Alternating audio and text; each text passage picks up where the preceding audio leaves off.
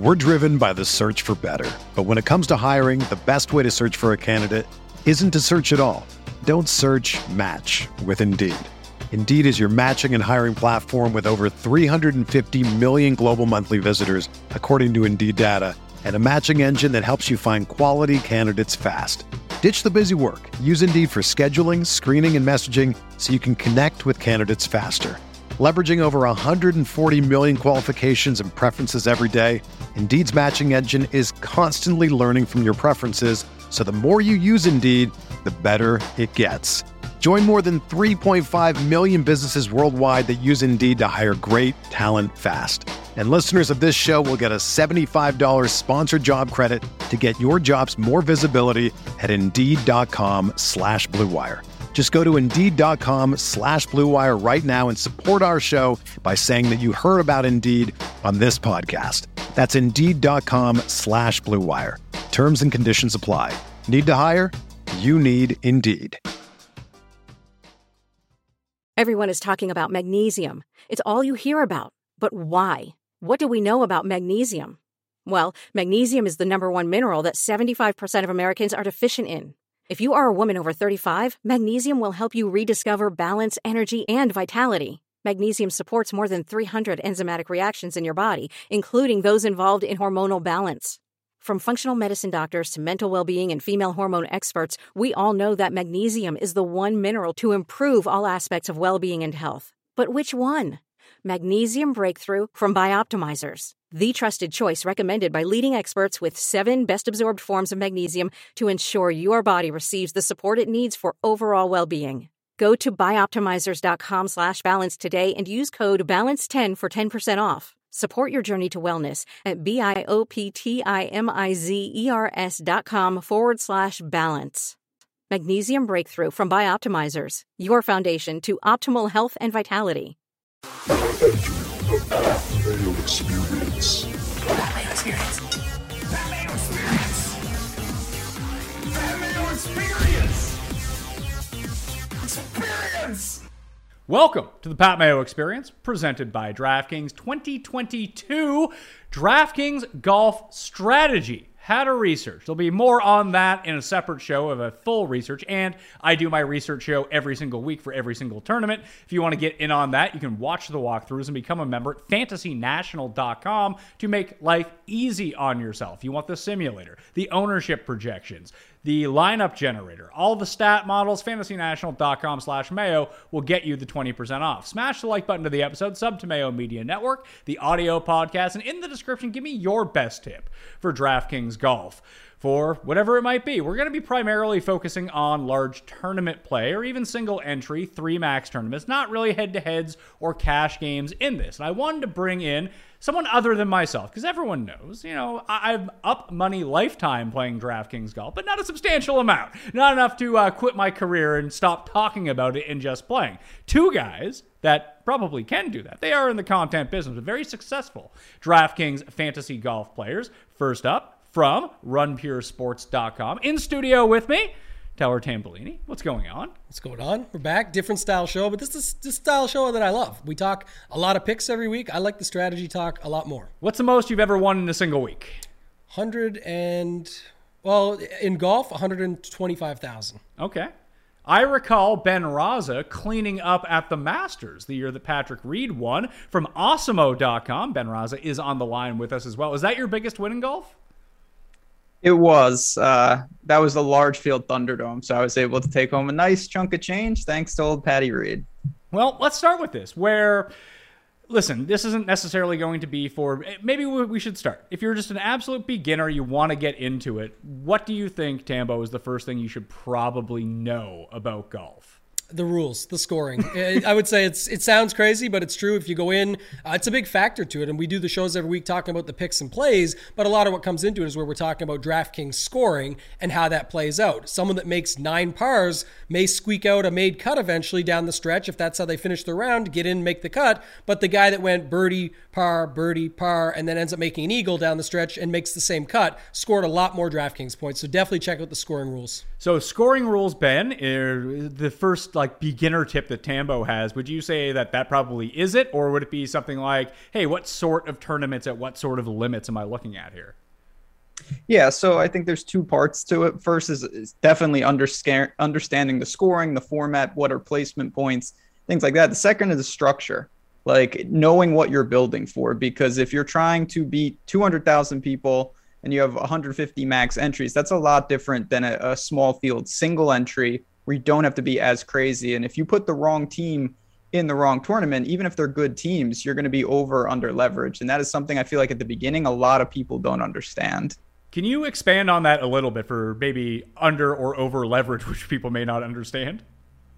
Yeah, so when you're playing, say, like a single entry or a small field, I'll take single entry because it's easiest. Everybody only has, one lineup. So people are generally more conservative, and there's usually not as many people. So when you are looking for leverage in the terms of being different, you can isolate or be unique with a pretty generic combination of players, leaving a couple $100s on the table. Some of the guys that are 1 or 2% owned aren't outrageous made up players. Then you go to the millie. I'll just go real quick to that. If you truly wanted to isolate someone in the millie, you would probably have to take a guy who's withdrawn. That's the only way you would do that, because everybody garners ownership there. And to be truly unique, you have to do something a little more aggressive. So just understanding how much aggression is too much aggression is a really important thing to know when you're starting to get started. Why is being important different, Tambo? Because I think that we've talked about this a little bit before, where if you're playing NFL DraftKings Showdown, you're going to have duplicated lineups because there's a limited amount of players. And when we talk about this, we're talking about the difference of tournaments. Like at the Masters, there's like 90 people in the field. Most tournaments have 120, 136, 144, 156 players with a cut after 36 holes. So you need all your guys to get through to the weekend, presumably, in order to win one of these large field tournaments. I don't think a 5 or 6 has ever won before. Maybe it has once in 70. Don't count on that happening. You're going to need all 6 of your guys through. But that's a lot different than these tournaments that have 30 players in them or 54 where there is no cut. The strategy changes, and maybe we can talk about that a little bit later on. But in terms of for beginners, understanding both the rules of the scoring, but the rules of the tournament, I think really help as well. But we're not looking... When we talk about being different, it's not necessarily about people having the same lineup as us. Mm-hmm. It's about people having similar lineups to us, which just creates so few paths to actually winning. Exactly that. Yeah, you're looking for the opportunity, and that's what we've talked about before. Where if you've got, look, I'm not going to be duplicated. I'm going to play these 6 guys. I know 4 of them are popular, but these 2 are going to get me different. Well, there's your challenge right out of the gate. You only have those 2 leverage opportunities when you get down to Sunday, and oftentimes people that do have a 6 out of 6 say, yeah, but I'm blocked into a corner because I didn't have that guy at this price that is 30 points ahead of me, and you're just not likely to catch those 30 points on a Sunday. So you've put yourself into a corner. Whereas if you do get different and you say, I'm only going to have 2 of these popular guys that everyone else is on instead of going with 4 or 5 of them out of my 6, the other spots that you have available are where you can pick up that leverage and be different and have those guys find their way to the top for you while others don't have them, or at least have a chance to catch up. If it's 3 versus 3 on Sunday, that's a battle, and you actually have an opportunity to have your 3 go up and theirs go down or something along those lines.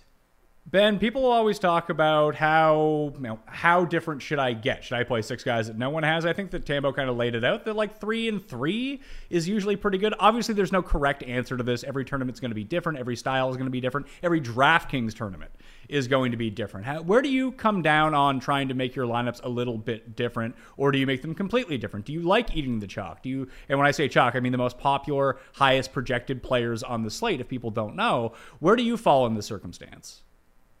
So I think the easiest thing is if you're on either side of the extreme, they're probably equally dangerously bad. If you're all chalk, we have no path to victory. If you have 6 1% guys, you're wildly over leveraged, and that's not going to be good. They're 1% for a reason. So of course it flows in the middle. I tend to be a little more aggressive.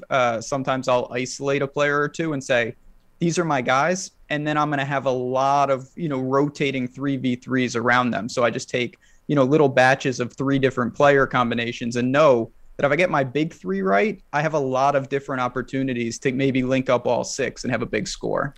When we're talking about ownership and trying to determine who the chalk is, what we mean are the most popular plays on any given tournament. And the higher stakes you get and the smaller field tournament that you play in, the higher that chalk is going to be. So let's say the big $20 every single week, and we have a player like Jon Rahm. And in an average week, Jon Rahm would be the highest priced player, and Jon Rahm would be around, let's just give him 23% ownership. The smaller the tournament, the higher his ownership is going to be because, as Ben mentioned, people are going to play more conservatively in 3-max entry, in single entry, in higher stakes. They're not going to get as crazy with their lineups, where you need that when you're competing against 175,000 other people. Your lineup's going to need to be kind of wonky if you're going to end up coming in first place in that tournament. So for beginners, Tambo, do you think it's better to start? Obviously, starting at smaller stakes and figuring it out is important, but would you suggest that they try out different styles of tournaments as well? One with, let's say, like the mini max, which is 50 cent.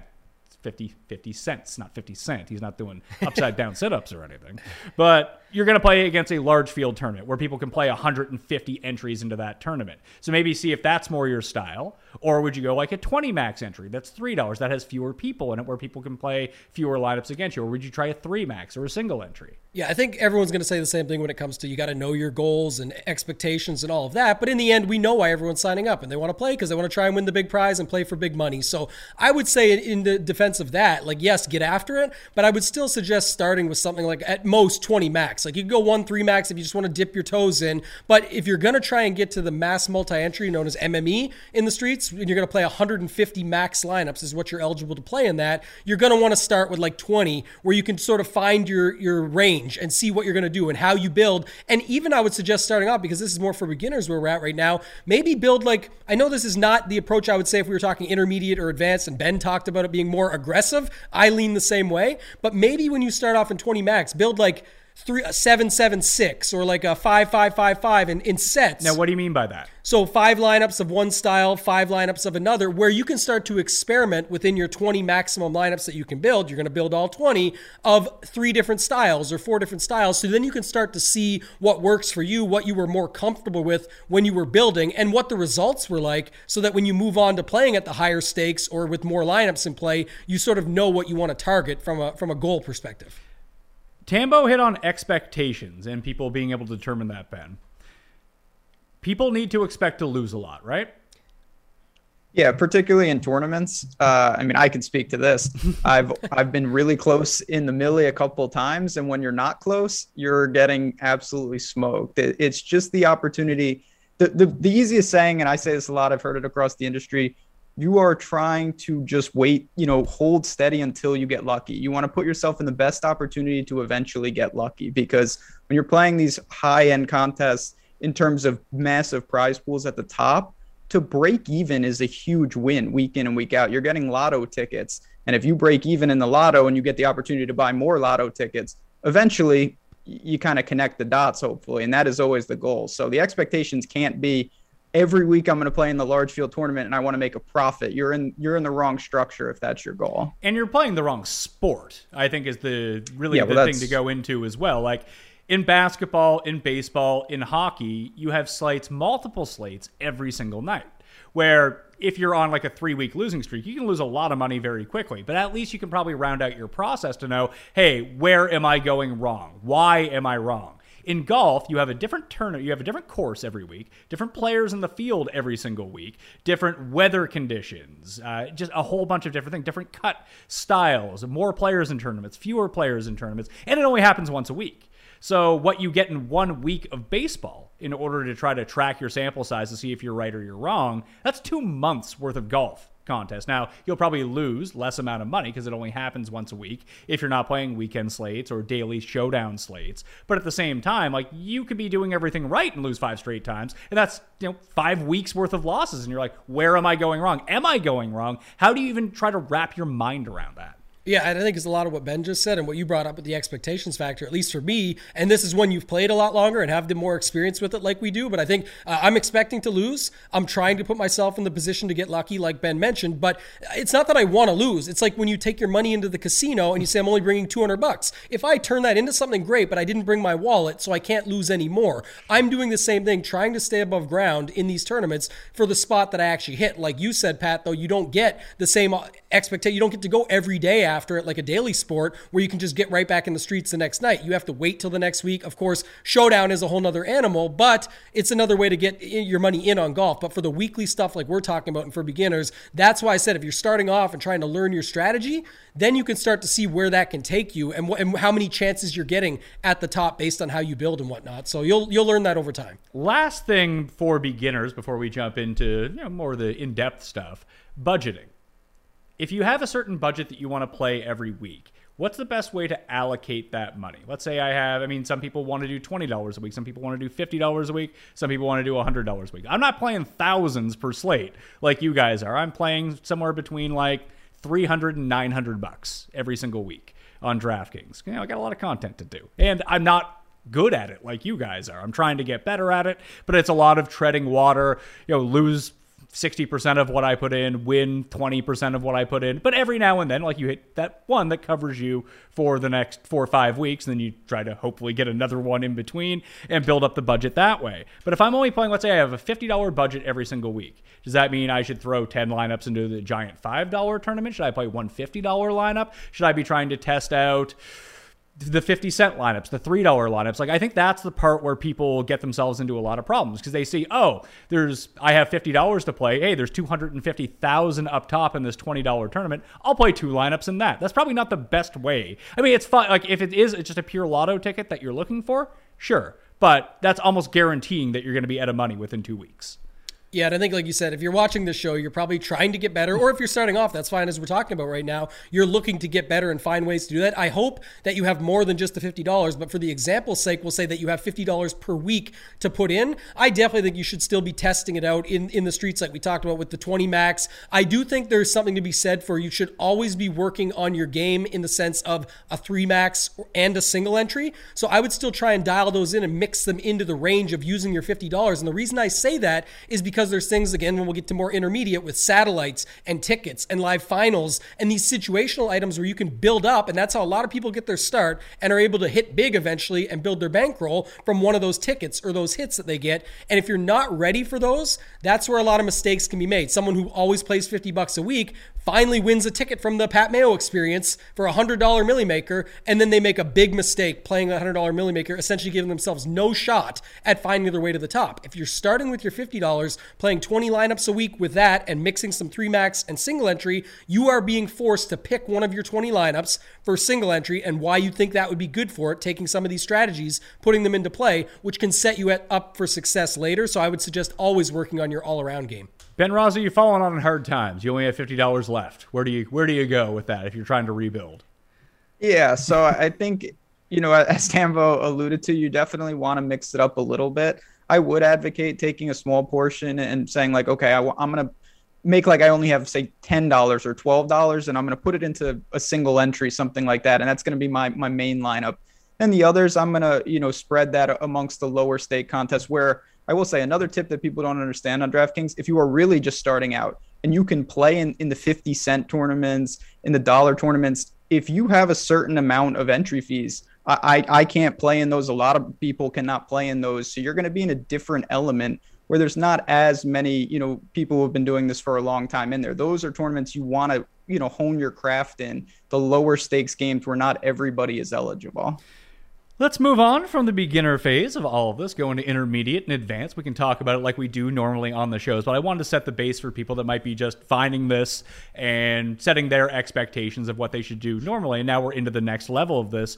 Research. What's the most important thing for guys like you or even guys like me? I start every week. I go to fantasynational.com/Mayo for 20% off and do my research for the course. I look back at who's playing well right now. I look at the course elements, the field size, who has done well here in the past, what types of skills, not necessarily the players, but the skill types that have done well in the past, the green types. But Is that actually as important as things like projecting ownership, tournament selection? Because it's probably not, right?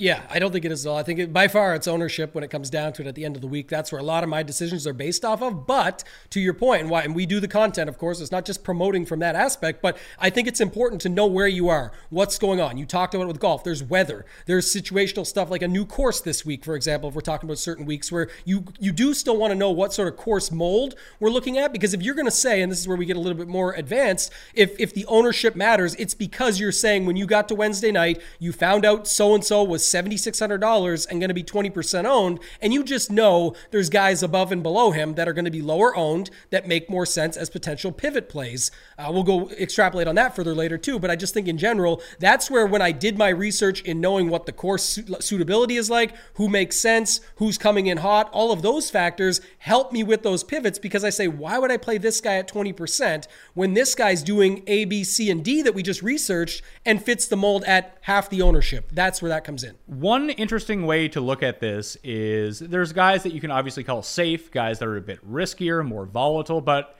golf is one of the most volatile sports there is anyway. You have to embrace that. Things are going to go wrong for you. You could even take the example of someone who leads in tee to green. They're great off the tee.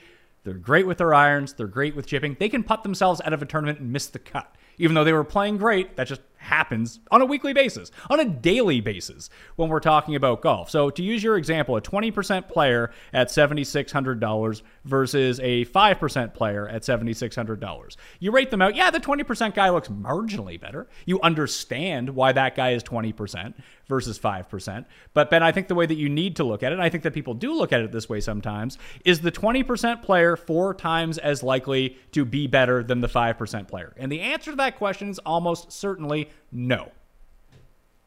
Certainly no. And you see that this is where Vegas and the betting markets come in, because if you see these guys lined head to head for the tournament, a lot of times it's like, minus 150 plus 130. Like it's a pseudo coin flip with a slight advantage to the guy that's usually more popular, because they're popular for a reason.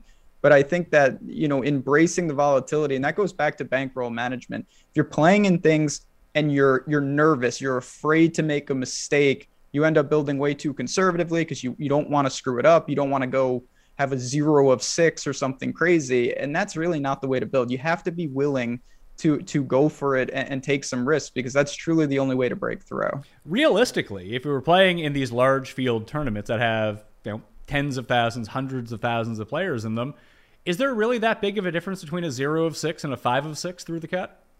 Not really. No, I mean, you almost always need that 6 of 6. You talked about earlier. There's been like the odd rare time with some crazy weather involved or some crazy... And a crazy 0% winner, basically. But we're not building for that. That's what I think people... In all sports and all of daily fantasy, if you're watching this, you may play other sports. Just to put it out there, though, to Ben's point to what you just brought up, if you're looking for these crazy outliers like that, and I'll segue it back into the same content we're talking about here, where I think that goes into the roster construction, where someone's like, oh, I need the safe guy. I don't want to risk it and play this guy. I want, or they go the opposite route and say, I'm going to play this diamond in the rough, and if he just crushes it this week, I win. No, that's not true. You still need the other 5 guys to go with them. If you get this gem or diamond in the rough that you think you have there, you still need the other stuff to happen. It makes it a lot tougher. It's really a good example, because this just happened to me during the Mexico Open. I played my main lineup, and what I mean by that is I made 55 lineups, threw them in the $5, because that's usually what I do, and then I play a higher stakes lineup, and I usually play the same lineup. Maybe I should diversify a little bit. We can talk through that, but I had a 4 or 6 lineup. It cashed. It won money. And what I did at the bottom, I had 2 guys who missed the cut. My 2 scrub guys missed the cut, the 2 $6,000 guys. And instead of using the 2 $6,000 guys that I felt the best about, who I felt that they were more volatile, I picked the 2 $6,000 guys that I deemed to be just safer. And they missed the cut. The 2 guys that I should have played made the cut, who were in all my other lineups, and I lost out on potentially life-changing money, because I would have won contest if those 2 guys had been in that lineup instead of the 2 quote-unquote safe guys that I played. I guess my point is, Ben, that there is no one safe. No, not in golf. You just have to be, listen, if you do, I can speak from personal experience. I'm probably on the short list of people. I've had a 0 and 6 in extremely high stakes, and I've had some 6 of 6s up there. It just happens. But as long as you're willing to kind of say, okay, this lineup has a path to victory. I think the most important thing, I know it's a small window. When golf contests lock, before any shot has been hit, there are some lineups that are at an advantage and other lineups that are absolutely basically drawing dead. Like, obviously the results are dictated on how these guys play, but you can win and lose the tournament on Tuesday and Wednesday. And that's a lot what we're talking about here. Can you explain that to people that may not understand that? Because at the end of my DraftKings pick show every single week, when we do it with you guys, we're going to be previewing all of the majors like we always do. We do the best plays lineup, which is basically the 6 most obvious guys. We try to build the most common build that there is. Is that lineup dead from winning every single week?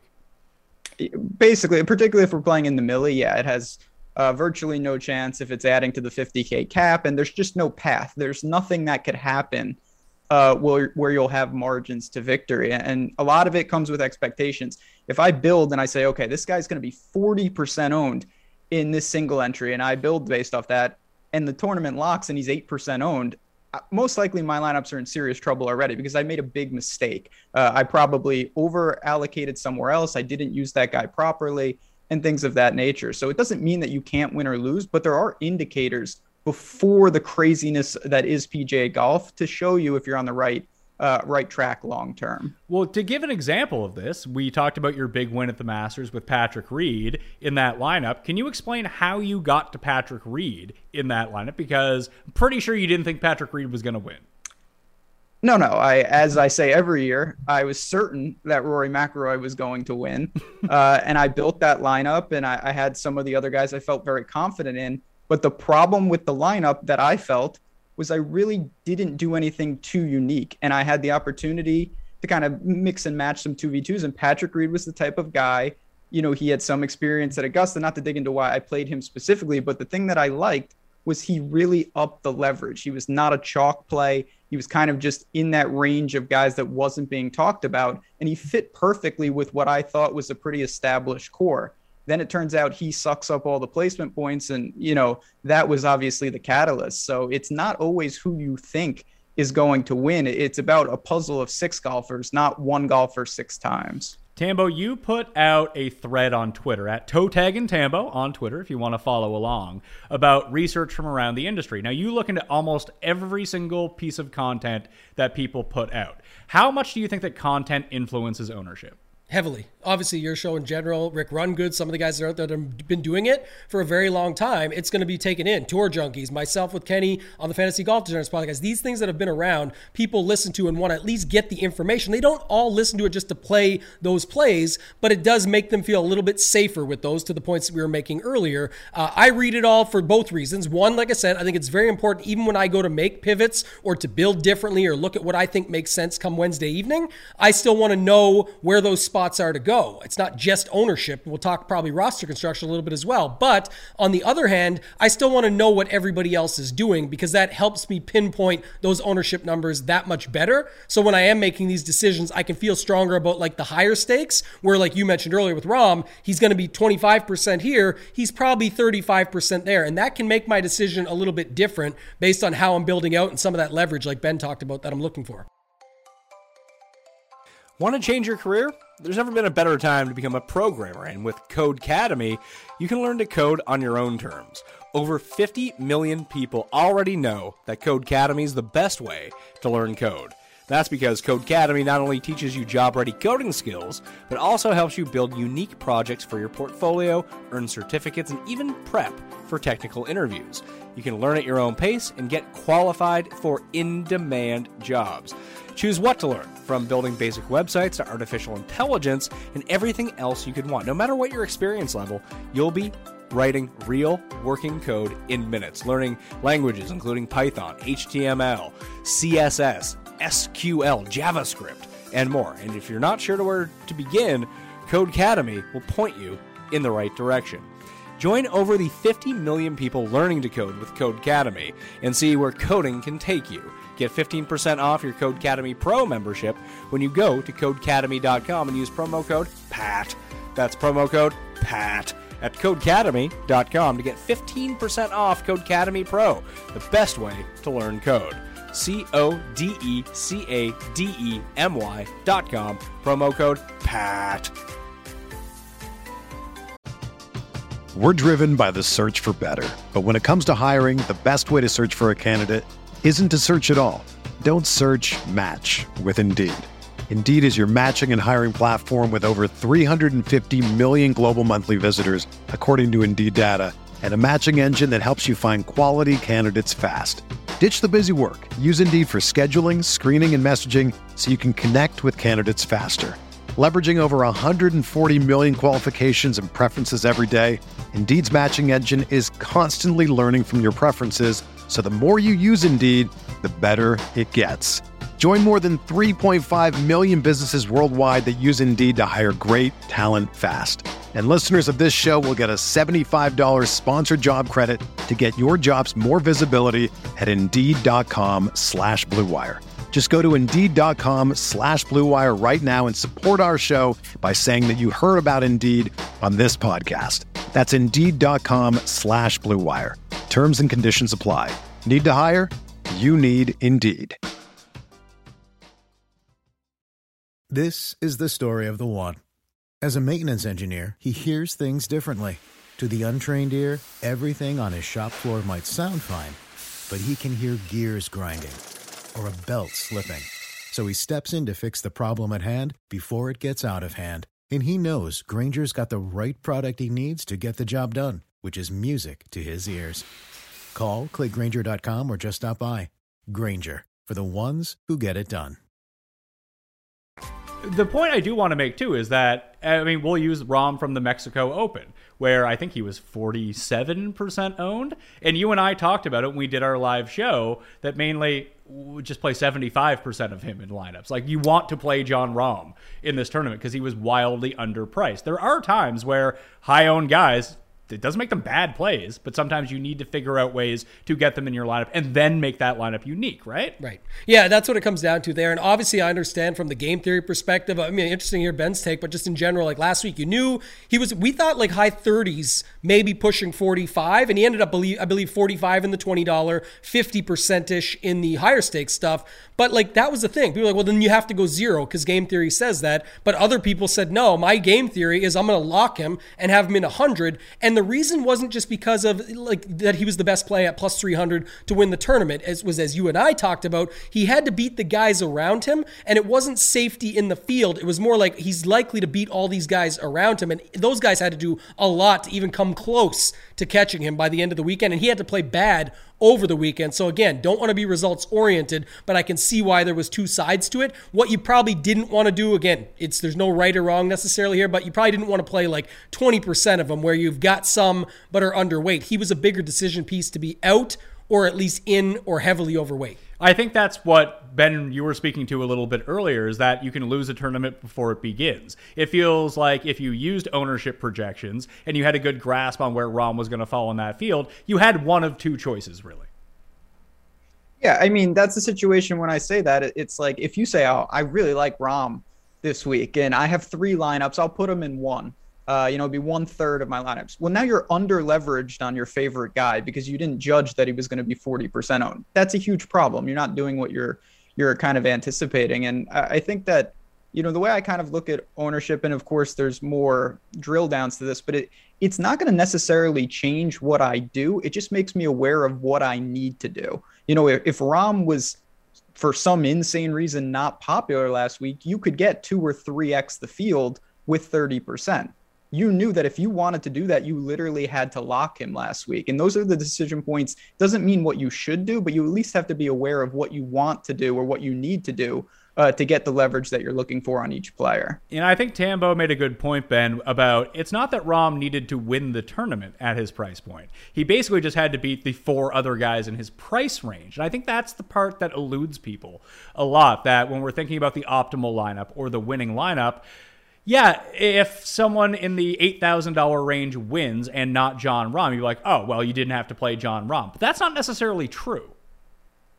No, not at all. It's all about lineup construction because, again, it's 6 golfers merging as one team. And if everyone else around Jon Rahm got cut and he came in 33rd, to use an appropriate amount of salary, which 99% of people are doing, you'd still probably be in the optimal. It's not what you're shooting for, but it's all about the opportunity cost.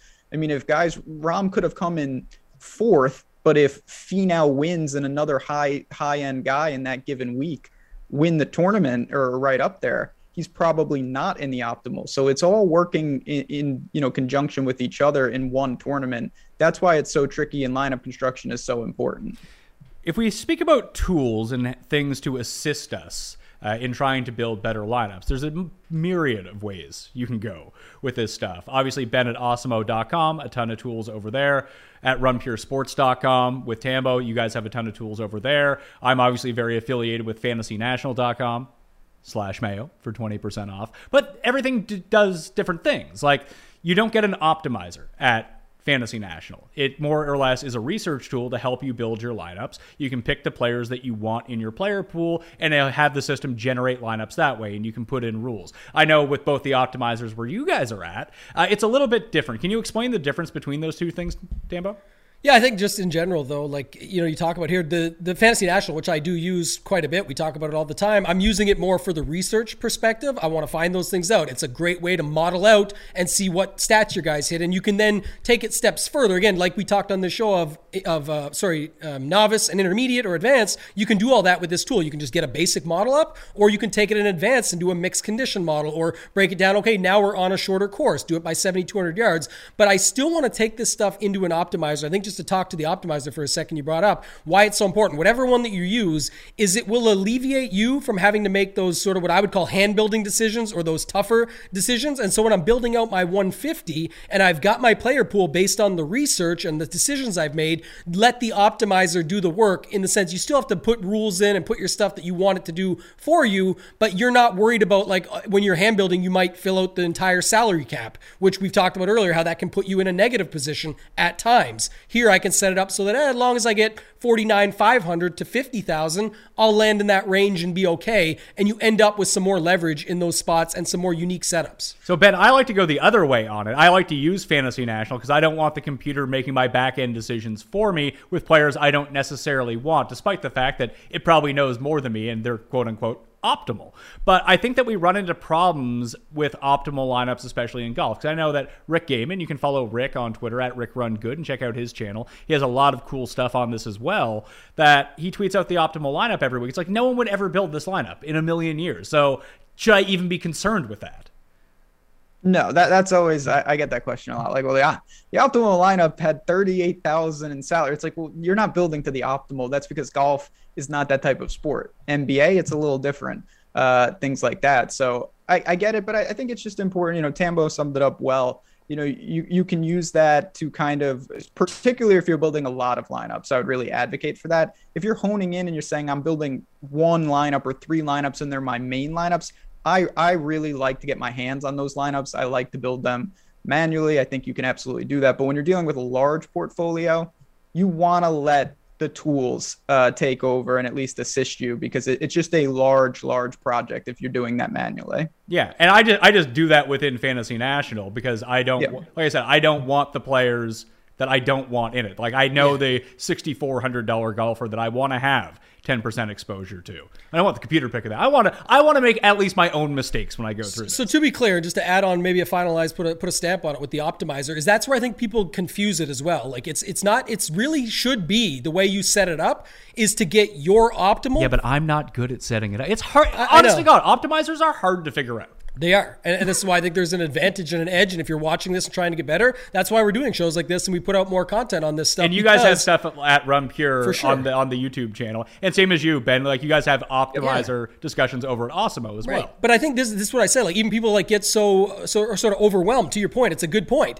But like, if you've got 30 guys in Fantasy National that you've decided on of this 156-man field. Now you turn to your optimizer, turn every golfer off, and start clicking the 30 on from your other side that you want on. Now that you have them, you can literally build out 150, even if you're only building a 3 max. And I call it virtual hand building, where I say, okay, it's all the guys I wanted here of these 150. That one stands out to me. That's really the dudes I wanted together. And maybe you wouldn't have put it together by hand, but now you have yourself a good lineup based off the guys you wanted for a main lineup that you're trying to build. And maybe that's how you select your one of 20 or whatever it is earlier that we talked about. And even going deeper into the settings, Ben, and trying to figure that out when projections are involved, I like to build my own power rankings and see the guys who I have identified, but obviously that's not really how projections work when we're going through that. Like, your hand build ideas, do not factor everything a projection model would put in. But I mean, I am trying to figure out how to phrase this in the right way. Like, how much stock do you put into what you think, Ben, versus what the projections tell you? Because the projections, by and large, are going to tell you very similar things every single week. Yeah, I think that's kind of a macro view. And if you can make some small tweaks to them, you don't want to start a domino effect, because then it's like, well, what's the point? You're doing it yourself. But, you can rely on them. And I think that to kind of bring it back to our earlier discussion, if you are using some of these tools for the first time, use it in the quarter arcade, use it in the 50-cent tournament where you're experimenting and you say, okay, I'm learning and I'm not busting my bankroll. You don't want to just say, oh, it's the $20 milli. I've never done this before, and now I'm just going to try this, because most likely there's going to be some growing pains. Talking about leverage like we did a little bit earlier, obviously there's ownership leverage in certain circumstances, but it's not 1v1 like it is in a lot of other sports where, hey, I'm not going to play this quarterback in the NFL because he's 23% owned. I'm going to play this quarterback. They have no relationship to one another. In golf, they can, because both guys can be really good in a lot of times, and there wouldn't be an opportunity cost of not taking one, because you could simply just play both of these players if you really wanted to. Because we talked about that too, that instead of just fading someone because they're 20% owned for a 5% owned guy, you could play them together. And very few people are going to do that because that's just not the way that the numbers are aligning. So leverage in that sense is a little bit different in golf than it is in a lot of other sports, where you could even have something like MMA, where you could have 80% of one fighter, and then like for your other 20% of lineups, you take the guy on the other side. There's only going to be one winner, unless it's a very rare case of a draw. That's an actual leverage. For here, I think in golf, leverage is a little bit different. So, Ben, you talked about leaving money on the table, not using the full $50,000 salary cap. That can be a point of leverage you could have on the field. Tambo, you talked about using guys in certain segments of, hey, maybe use them both together, maybe skip this entire range that's going to be very popular, and just construct your lineups a little bit differently. But going back to the optimizer, one thing that I like to do is run an optimizer to see what the most optimal lineup is going to be every week. Not to say that I'm going to play that optimal lineup, but I think that is a good leverage point, knowing that most of the guys that are playing 150 lineups or playing in high stakes or playing in the head-to-head lobby, the giant big cash game double-ups, that's about the lineup they're going to be using, right? Yeah, exactly that. And I think that's a great point you brought up. But again, how you can, even if an optimizer is overwhelming for you, use it to your advantage. And that's how I normally start my week. Before I get to my research and plugging in what I'm doing and where I'm going instead, it's what is the field doing? And that's key for these big milli makers, like Ben was talking about earlier, the $20 milli maker with 150,000 people.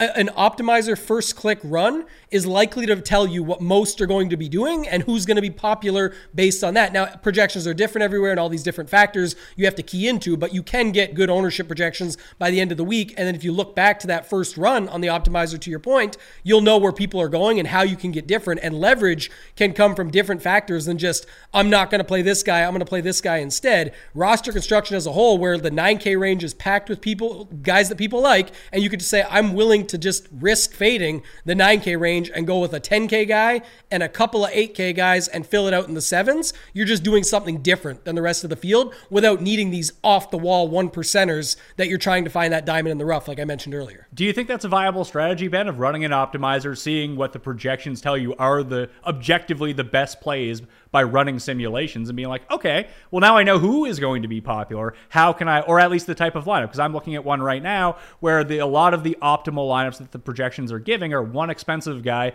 and 5 mid-tier guys. But you could go 2 high-price guys and all of a sudden you're way different, right? Yeah, you could work backwards. You take the strongest foundation. The problem with the play the best plays type lineup isn't that the guys aren't good. It's that they're too obvious. So you take that core and then you start to construct, okay, well, I have a guy at a similar price range that's 1/10 the ownership. Let me slide him in. Is that enough leverage? It's kind of, as Tambo talked about, you don't want to be boxed out playing 1v1s where it's 100 people. Let me do it with a couple other guys. And now you have a little core within there.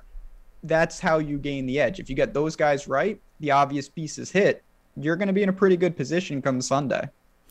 Let's talk about player pools, because I feel like every time that we do a live chat and interact with all of the viewers and a lot of the players, that this is the most pressing question of, if I am building X amount of lineups, how many players should be in those lineups? And I really don't think that there's a right answer, to be perfectly honest. I think the overall rule of the fewer amount of players you can have in all of your lineups, the better. Based on if you are right that week, you will maximize the amount of opportunities you have to first place. But I know some people that play a ton of people. They do really well too. So it's weird. Do you have any strong feelings either way on it? I do for sure, yes. And because I get the same question all the time, it's often enough where people say, well, I saw this guy won with a 90-person player pool and he won the tournament, but then this week this guy with a 30-player pool won the tournament, and that's what you just said, Pat. It can happen. A lot of it is a sort of bankroll decision. I understand that the guy playing 90 guys often breaks even or comes closer to it more often because he at least has the winner in there somewhere, likely, amongst the 90 guys and finds his way to the top of some of the lineups. But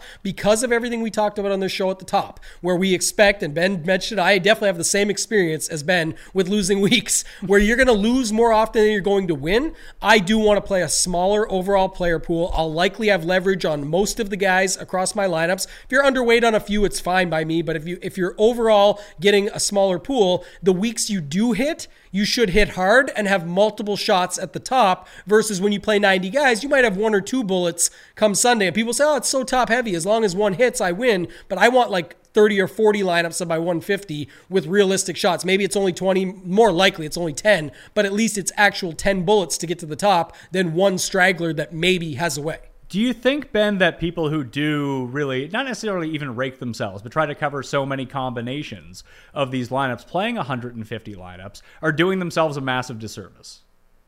Yeah, I think they just don't feel it. They're kind of bleeding out rather than just getting like absolutely smoked. You know, if you lock a guy or lock 2 guys and they miss the cut, you're going to lose 100% most likely. You feel that. If you basically come in near the ownership of the field on every guy, you're going to have a lot of weeks where you lose a little bit, you gain a little bit, you lose a little bit. And over time, you're going to arrive in the same place, but you'll just have less outs at the big time prizes. So I fully advocate if you have the bankroll, I have more weeks where I'm nowhere for the sacrifice, knowing that when I do get it right, it might be only a couple times a year, but when I get it right, I have the potential to take it down fully, and not just with one team. I could have a multitude of teams in some of these tournaments nearer towards the top. But Tambo, if I had the money to play 150 lineups, I'd just win every week.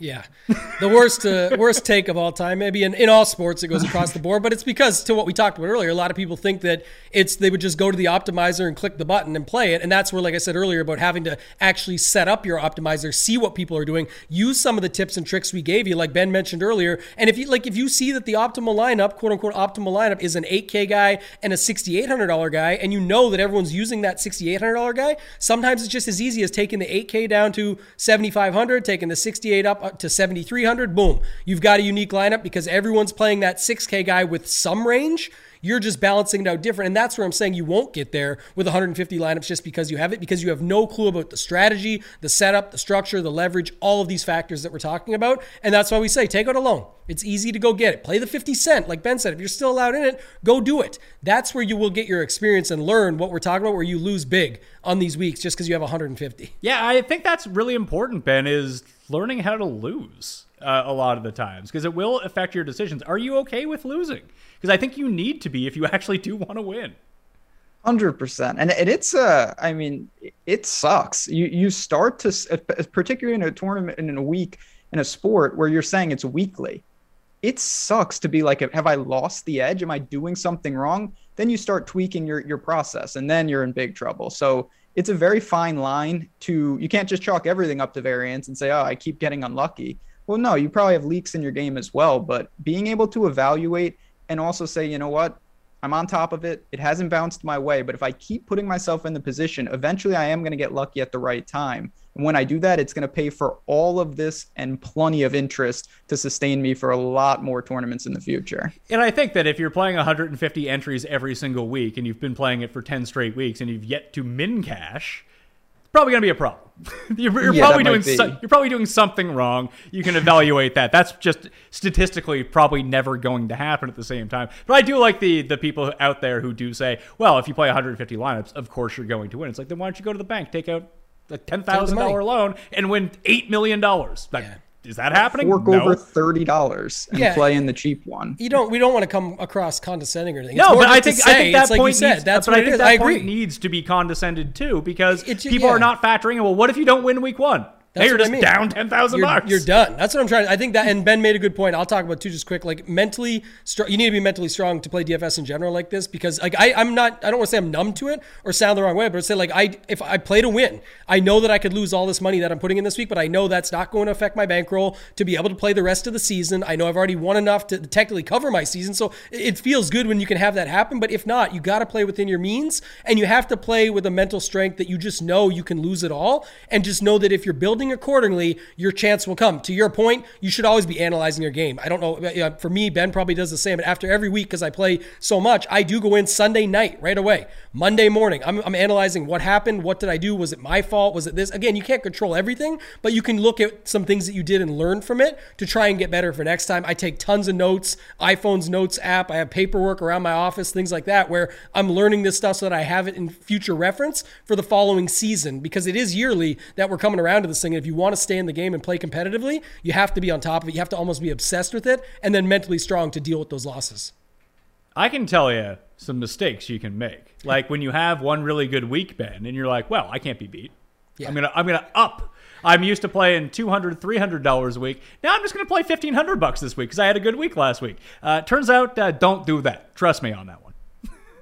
Yeah, that's frowned upon. Push it to the limit, Scarface style. It's I think there's absolutely nothing wrong with celebrating a win and saying, I have an opportunity now to play in something I've never played in before. But you have to understand, okay, that was a one-time thing. That was, kind of a celebratory thing. And then you get back to the work. And, you got to be flexible. The other question I get along with how many players is, how much should I be playing? Should I play the same every week? And I don't think there's a right answer to that either. There are weeks where I really like the pool. I'll rev it up. There are other weeks where I say, you know what, I'm not feeling it. I'm going to play a more condensed core, and maybe I'll bet some things. I'll allocate some of my money elsewhere and get exposure to PGA, but maybe not in this tournament. I'll play more showdown or something. So there's a lot of ways you want to be flexible when you're building, because not every week is the same. If we were to do a rule of thumb, if people just wanted like an idea about player pools, if you were playing 5 lineups, 10 players maybe? Because I play so many, it's easier for me to talk about like the 150. Okay, max, well, so let's work our way down, because I usually play either 20 or 50 lineups. And generally speaking, I try to have like 15 players for 20 lineups. And for 50 lineups, I go anywhere between like 18 and 25. And I try to keep it near the 18, but I can't help myself. Yeah. I like 30 to 45 on like a max 150 where I'm putting it in, because then I can mix and match around that. I usually go to a max of 60% ownership on one given person, or one golfer, I should say. Unless like, there's weird circumstances. Unless like the Rahm situation at the Mexico Open, since we're referencing that, where I had, I think, 75%, thinking he was going to be 35 to 40. He ended up 50, and I actually didn't have that much leverage. Could have just locked him, but I don't like to go all in like that. I thought I would still have decent leverage, but for most cases it's that. Now, I do agree with you, but like Ben said earlier, it's kind of another thing that I get a lot, or brought up, like someone, I had 33% of them. Oh, how many lineups did you play? I was in the 3 max. I put them in 1. It's like that. You don't even care at that point about percentages. I would have went with a tighter pool there though, but then it becomes a bankroll decision or a personal decision on, do you just want to lock a few guys in your 3 max, or do you want to go 2 in this, 2 like A, B, B, C, A, C. And you know what I mean? That's where people try and get a little bit more balanced. That's what I do in 3 max, Ben. Yeah. I very rarely play the same guy in all 3 lineups, but I'll play the same guys in 2 of 3 lineups. Yeah, rotating like 66 and 2/3%. A lot of people do that. I don't think, again, there are certain situations where I would advocate. What I think the most important thing is, don't have any hard rules. Like, I refuse to lock someone. Well, what if the situation calls for that?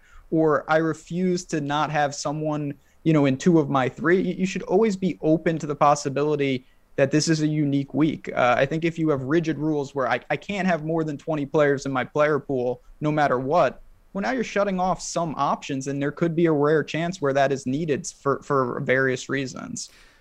There are different structures of tournaments in terms of DraftKings, but also for the PGA Tour. I talked about this very briefly. Some are no-cut events with 30 players, no-cut events with 60 players, cut events with 156 players in them. Do you see, maybe the opportunities are different and it's very much week dependent, Ben, but are there weeks where you would play more or weeks where you play less? Because I always feel far more comfortable in tournaments that have cuts.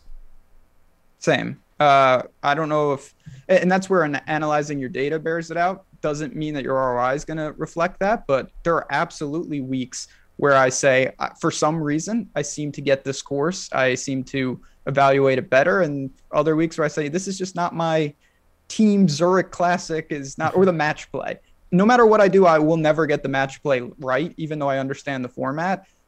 Maybe you rein it back or push it up a little more. You just have to find that out for yourself. There are different formats. Not every week is exactly the same. And you've kind of hit on it, Tambo, where the weeks where people don't care and there's far less content probably provide the best leverage opportunities. I think so. I think it's actually funny to, kind of Ben's point that he just made there. I agree with him. It's just like some of the weeks people go hardest are like, oh, this is Masters week. There's all these milli makers, which are by far the worst EV structures, everything. It's fun, but I'm saying people save their bankroll up to go all in on that. People playing seriously, I'm talking about, that play for that week and put 12, 15,000 in play there. But on a week like the Zurich Classic, I'm not saying it's the be all end all. Just give you an example where that was a week where there was no content, much lazier lineups, way more congested ownership, which pushing your 5%, 20% example from earlier on basically the same team to like 2%, 20%. It's like 10 to 1 that you're getting on that, and where you can try and find these leverage opportunities. I'll tend to go in further on those weeks. And then to Ben's point on the research, and that's why I do the analytics and go back and see what I'm good at. I do well at the US Open and the Memorial. Two very heavy, hard courses, tee to green tracks, softer pricing usually, but tougher fields in general because of that. So like that's where I won't necessarily push the edge, but I feel very comfortable going into those weeks before they even get started.